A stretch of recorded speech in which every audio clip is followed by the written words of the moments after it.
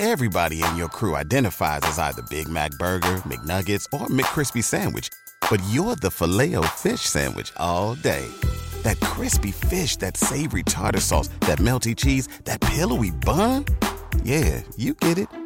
Every time. And if you love the Filet-O-Fish, right now you can catch two of the classics you love for just $6. Limited time only. Price and participation may vary. Cannot be combined with any other offer. Single item at regular price. Ba-da-ba-ba-ba. Every team, every topic, everywhere. This is Believe.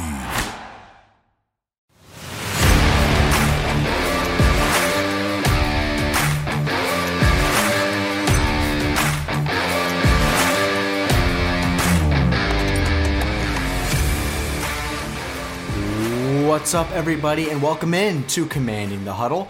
I am your host, Ryan Fowler from the Draft Network, and with today being April 10th, we are just 17 days away, or a little over 2 weeks away, until the start of the 2023 NFL Draft, Round 1 in Kansas City. So with that, visits are in full swing, players coming into Washington, players heading out. We got the local day tomorrow on April 11th.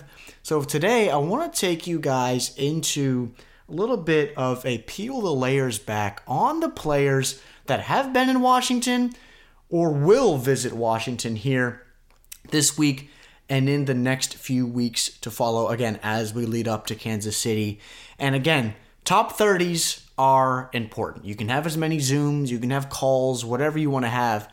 But when you get to visits, when you're visiting a facility, there is legitimate interest there. And on the last episode, when I talked 2 episodes ago, when I talked about Marvin Overshown and Antonio Mafi and the visits, those guys coming into Washington, that is tangible interest. So a lot of names to talk about, but I want to give you guys a little bit of a deeper dive into not just the names of the players that you're seeing or what school they went to, but how they would fit in Washington, whether they're working under Eric Bieniemy in the offense or under Jack Del Rio and Ron Rivera on defense. And it starts at the top, and that is with Hendon Hooker, who's reported to visiting Washington on a top 30 visit.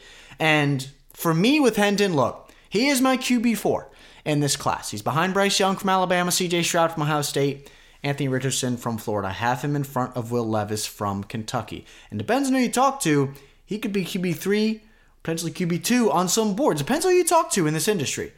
But for me, he is QB4. But when I look specifically into the window with Washington, taking Hendon Hooker, you're most likely going to have to spend a top 40. That is the floor. He's going to be in the top 40 picks. Hendon Hooker out of Tennessee.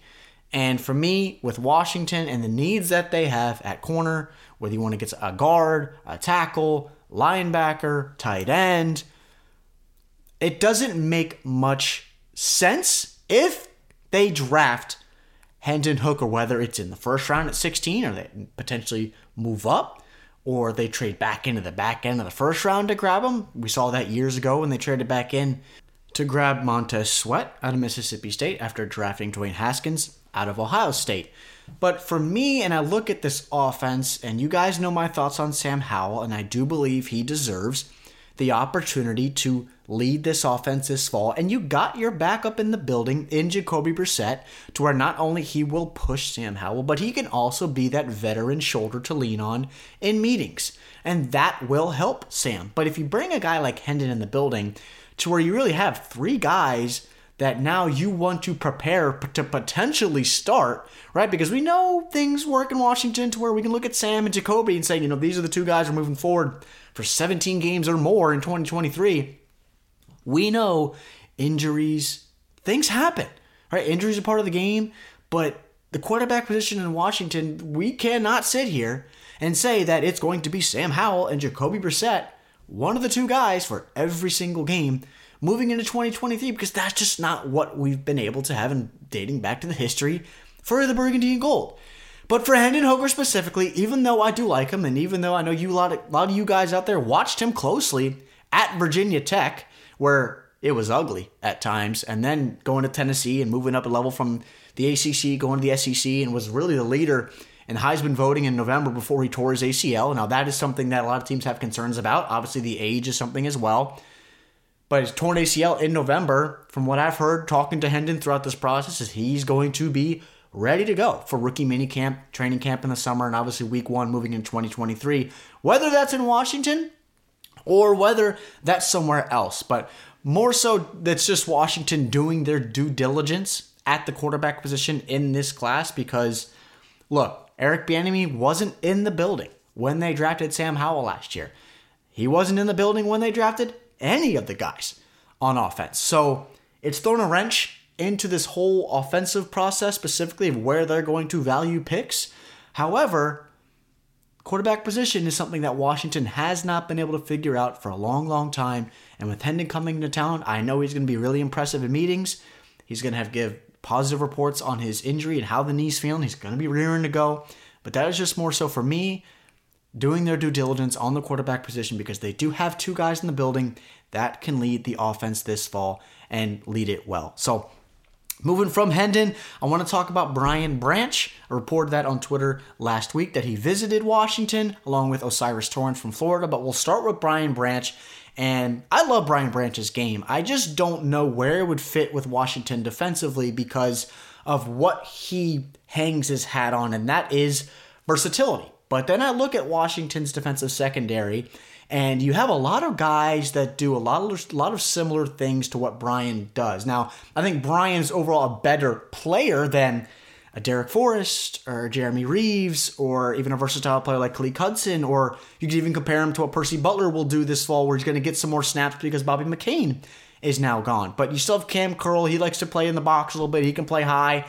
All those guys do a lot of different things, but specifically with Derek Forrest to where he can come down and play in the box. He can play at the line of scrimmage. He can play in press man over a tight end. He can buzz out on running backs that want to run a real route out of the backfield. Brian Branch is someone that can, again, align at the nickel. He can play some safety. He can live in the box. He's physical in the run game. Look, I love his game.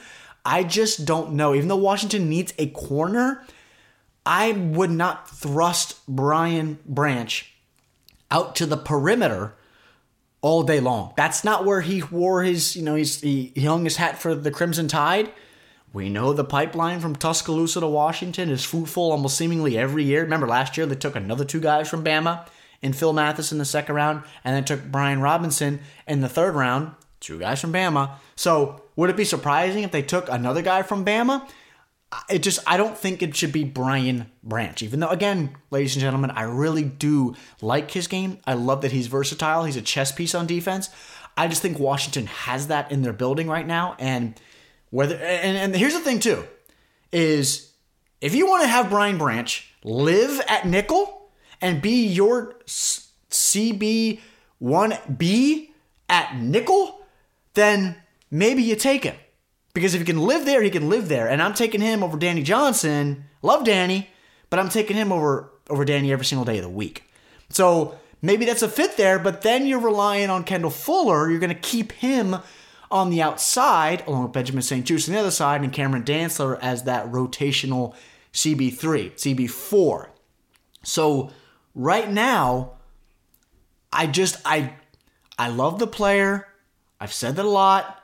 But with this defense, the players that they have there, where he'd be at nickel, I think a perimeter corner at 16. I've mentioned Deonte Banks, Joey Porter Jr. If Christian Gonzalez potentially slips to 16, I do not see that happening. But hey, anything can happen on draft day. I want you guys to understand that these teams still do not know what they're going to do on draft day. So anything can happen. Any player can slip or fall. A lot of stuff is going to happen on draft day that we're not expecting.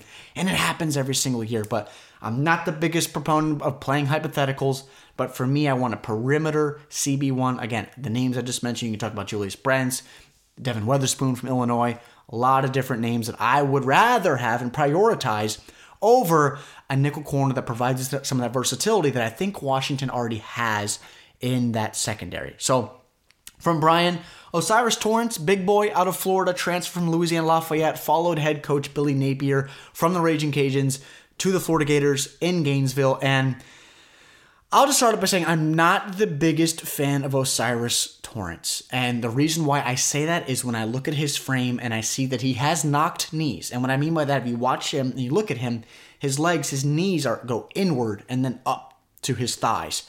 And for that shows me that he has limited mobility left and right, laterally. And when you look at the NFL and the interior guys that he's facing and guys that he work every day against, in practice, if he came to the Commanders and Daron Payne and John Allen, I think he would have some issues with that moving into the highest level of the game and potentially being a guy that, whether you want to take him at 16 or hope he's there in the second round, that he is just somebody that has some ways to go as far as his mobility and flexibility in that lower half, because Washington with Eric Bieniemy is going to do a lot of different things in what they ask from their front five. It's not just going to be all gap. It's not going to be power downhill, some I formation or some pistol running right at you. We can do that.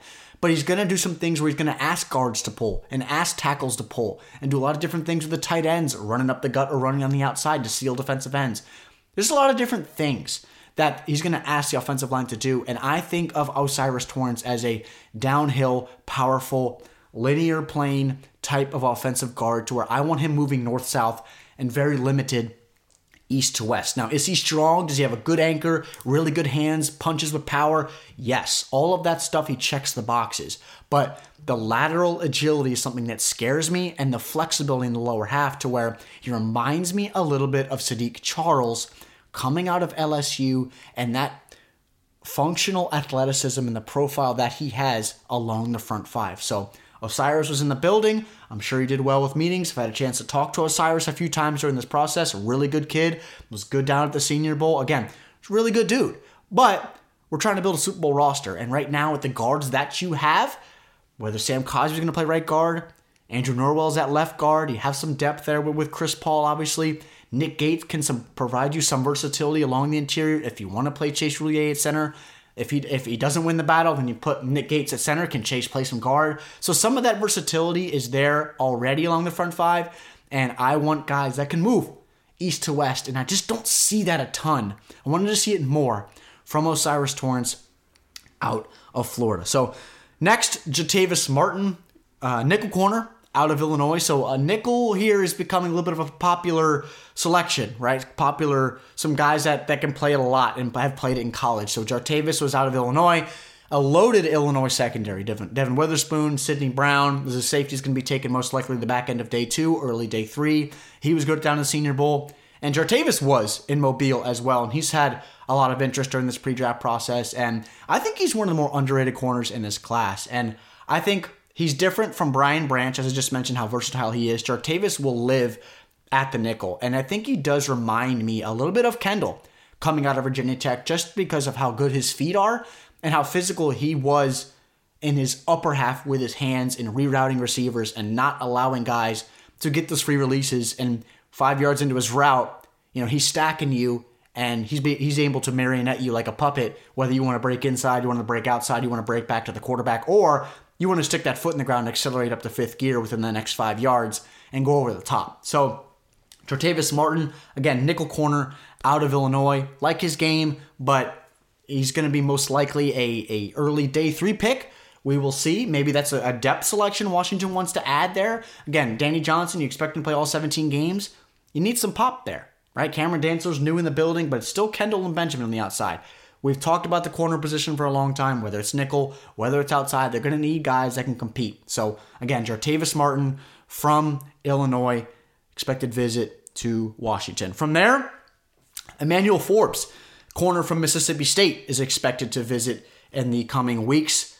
Look, the ball hawk specialist, the premier ball hawk in this class. Now, you look him up right now as we're talking, you're going to look at his weight, about 165. He's not going to play probably at 165. He may play at 160, low 162. Look, extremely light, but reminds me a lot of Samari Rolle, coming out of school years ago and played for the Titans. Extremely productive outside. Again, ball hawk, ball hawk, ball hawk. There's no one even close to Emmanuel Forbes as far as getting the ball back and creating that turnover margin for your defense and getting the ball back to an offense this year where we expect to score more than 19 points a game, what they had in 2022, which was unacceptable. It's ridiculously bad, but this year we have expectations on offense. You got to get the ball as much in the hands of Sam Howell, Jacoby Brissett, whoever is under center for the Burgundy and Gold this year. But I expect it to be Sam Howell, and I expect this offense to be much, much better, obviously, with Eric Bieniemy and his fingerprints on this unit. But Emmanuel Forbes on the outside, when you look at his weight, you're going to say, he's going to be attacked in the run game. He doesn't want to tackle on the outside. Again, defenses want to play you inside out. So they want to force corners to tackle, and they want to force linebackers to cover. That's why you see a lot of the Jamin Davises, right, getting drafted. The guys that can cover and that can play in the run downhill in those A and B gaps. But Emmanuel Forbes is a guy that will get the ball back to your offense, and then you turn on the film and watch him attack in the run game. Is he going to be attacked at the next level because he is 160? Guys are going to run to his side? Absolutely. And you can put a guy like think of the Cam Simses of the world, the Kelvin Harmons of the world. Those guys you can do one-on-one and just have him block him and push him back 4 or 5 yards off the line of scrimmage. He's going to have trouble with that at the next level. But I love his physicality and willingness to come downhill when he's able to get off and shed those blocks on the perimeter.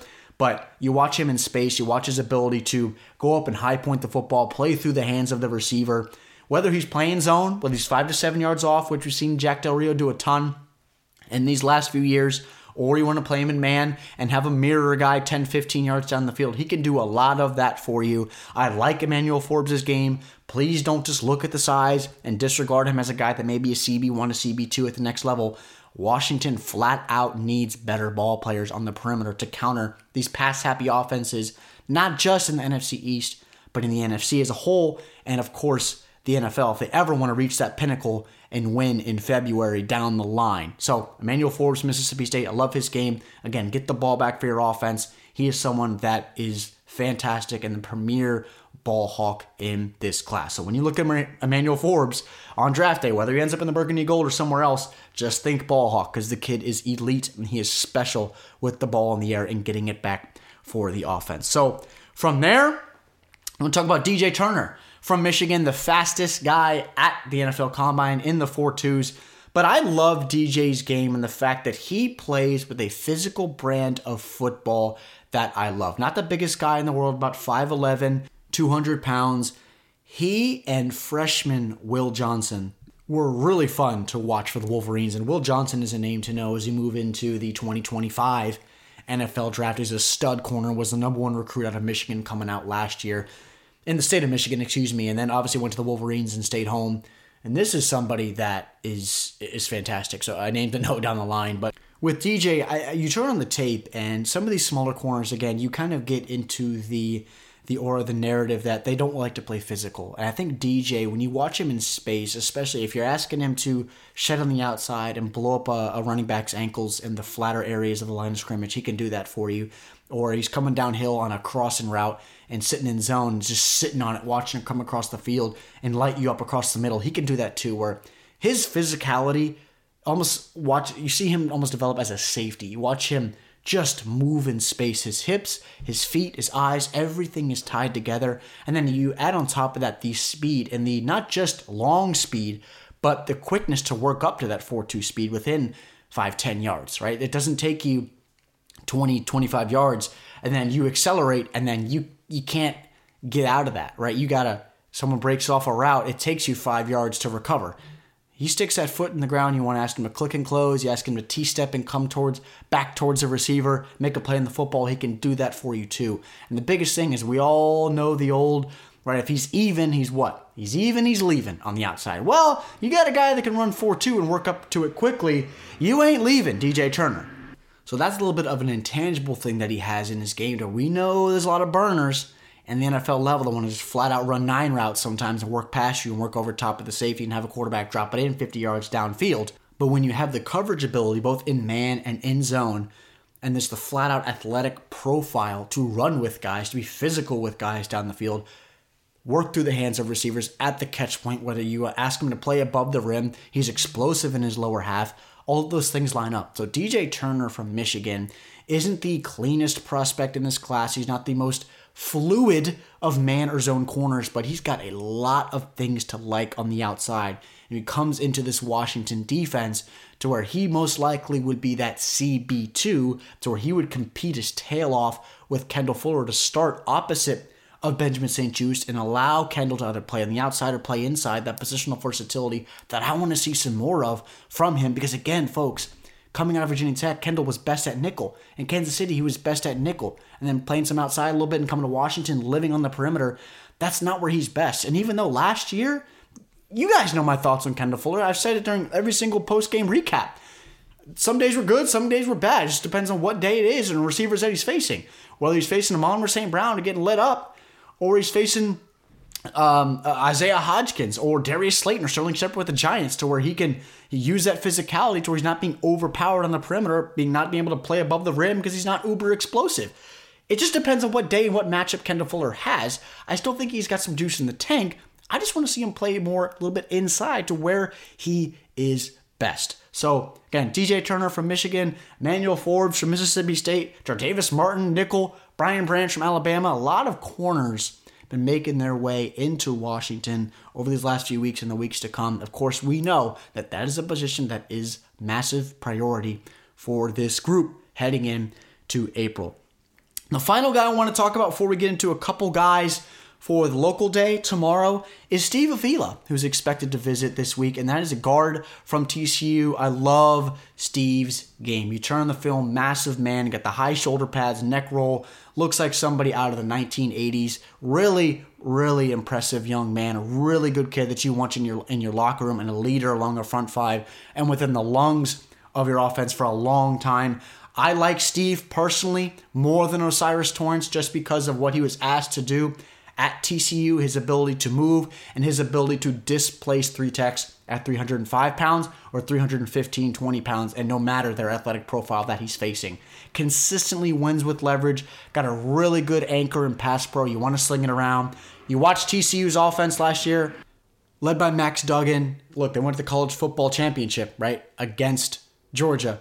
And obviously it didn't turn out for them well in that game, but you just watch his ability to drop that backside and pass pro, and you want to sling it around, you can sling it around. You want to give it to Brian Robinson, Antonio Gibson, a combined 35 times a game? Look, we can do that too. So I love him on that linear plane, as I mentioned, with Osiris Torrance, but I also love his ability to pull and his ability to ID stunts and blitzers as well, as we know a lot of defensive fronts like to do at the NFL level, and blitzing those linebackers, ask him to pick up an edge guy at 5 tech that he could align at wide 9 outside the tight end, scoot into 5 tech. Maybe the projection changed a little bit. Maybe a linebacker steps up. He's going to communicate along the front 5, whether he's at left guard and communicating to the left tackle or the center, or he's at right guard and he's talking to the center or the right tackle, and he's also got some center versatility as well. So a guy that can play all 3 positions along your interior, extremely cerebral athlete, really good kid, as I mentioned just a few minutes ago. Just a really clean prospect and someone that has a throwback feel to his game, and someone you want along your front 5 to just bowl over people and do a lot of the checks off a lot of those boxes that you want in a modern day offensive guard. So that is Steve Avila from TCU. So from there, want to get to a couple of the guys that have already confirmed they're going to be at the local day. So that is tomorrow, Tuesday, April 11th. Lachlan Pitts, first off, tight end from William & Mary, someone that's had a lot of interest from teams during this pre-draft process. Big boy, is a Y tight end. I want you guys to think more of the Cole Turner and John Bates type of build. A really good blocker as well. Again, small school kid out of William & Mary, projected right now as a UDFA, or if anything, a late round 7 pick. But someone that's going to get an opportunity, obviously coming up from Williamsburg, an opportunity to compete in front of this offensive coaching staff, again, that is brand new in the building. So Lachlan Pitts, tight end from William & Mary, will be there tomorrow. And then Brian Cobbs from Utah State. Brian is a local guy. He not just obviously played at Maryland before transferring out to play Utah State, but he's from Alexandria and played at Hayfield and was dominant for the Hawks during his time in high school. I know that specifically because a lot of friends that are friends with Brian Cobbs. I was in the same district in high school of Brian. I was at Mount Vernon. He was at Hayfield. So very familiar with Brian Cobbs and watching him progress, going to the Terrapins and then going to Utah State, where he got a ton of targets in that offense from Logan Bonner. And they had some guys like Justin McGriff on the outside for the Aggies out there in Utah.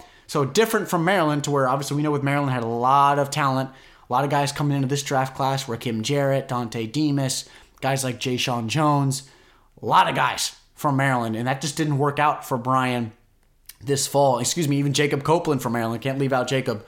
He's probably going to be drafted late on day 3 this year. Guy that's going to get an opportunity. But for Brian coming in to get an opportunity, again, not a local guy in relativity to college, but again, played at Maryland and is from Alexandria, 25-minute drive to Ashburn, is somebody as a receiver, is going to get some opportunities, and someone that's going to be most likely a UDFA to come in and compete his tail off for snaps. And some of these guys, it's easy being a top 100 pick, top 120, where you're coming in and your roster spot is solidified and production is expected and you got expectations. But for some of these guys like Locken and like Brian, they're going to get an opportunity tomorrow, is someone that, look, you root for guys like that. You do. Stories happen every single year as far as working into snaps. And I think if a guy even like Lance McCutcheon a couple years ago with the Rams out of Montana State, came out of nowhere, had some success. So those are always the best stories of the offseason. You root for guys to get opportunities. So tomorrow, Washington's local day, Tuesday, April 11th, I'm sure that you guys will see some coverage on Twitter. I'll have some updates for you as well. If you don't follow me on Twitter already, _Ryan Fowler, you can shoot me a follow there. But that's going to do it for today's podcast. I hope you guys enjoy. Just get a little bit of a deeper look, peel the layers back on the players that have visited Washington and how they fit into the offense and defense. Because guys, visits are ramping up and they're going to die down here soon as we get closer and closer to April 27th, which is just a couple weeks away. It's crazy to think the draft is just a couple weeks away, but look, I know you guys are excited. It's the best time of the year. These guys, I know a lot of these players are nervous, they're excited, they're taking Zoom calls, they're meeting virtually with positional coaches. Some positional coaches are flying out to them, meeting with them, they're taking visits. Look, just take a deep breath. It's a lot, right? We're talking about a lot of these prospects. There's a lot to think about every single day. Washington has a nice allotment of picks in their back pocket. It's going to be an exciting process. Enjoy this process. I will take you through every step of the way as we have for the last few months. Make sure you keep it locked here to Commanding the Huddle. I have an episode out for you guys next Monday where it will be just 10 days away from Kansas City. But again, always appreciate your time. We're on Apple Podcasts. We're on Spotify. Again, you don't follow me already, you can shoot me a follow on Twitter, _Ryan Fowler. Hope you guys had a great weekend. Hope you guys had a great Easter Sunday and the whole Easter weekend. We're just a little over 2 weeks away from the NFL draft. I know you guys are getting excited. I'm getting excited as well. I will talk to you next Monday. Again, I always appreciate you guys' time. I am Ryan Fowler from the Draft Network, and this is Commanding the Huddle. Thank you for listening to Believe. You can show support to your host by subscribing to the show and giving us a 5-star rating on your preferred platform. Check us out at Believe.com and search for BLEAV on YouTube.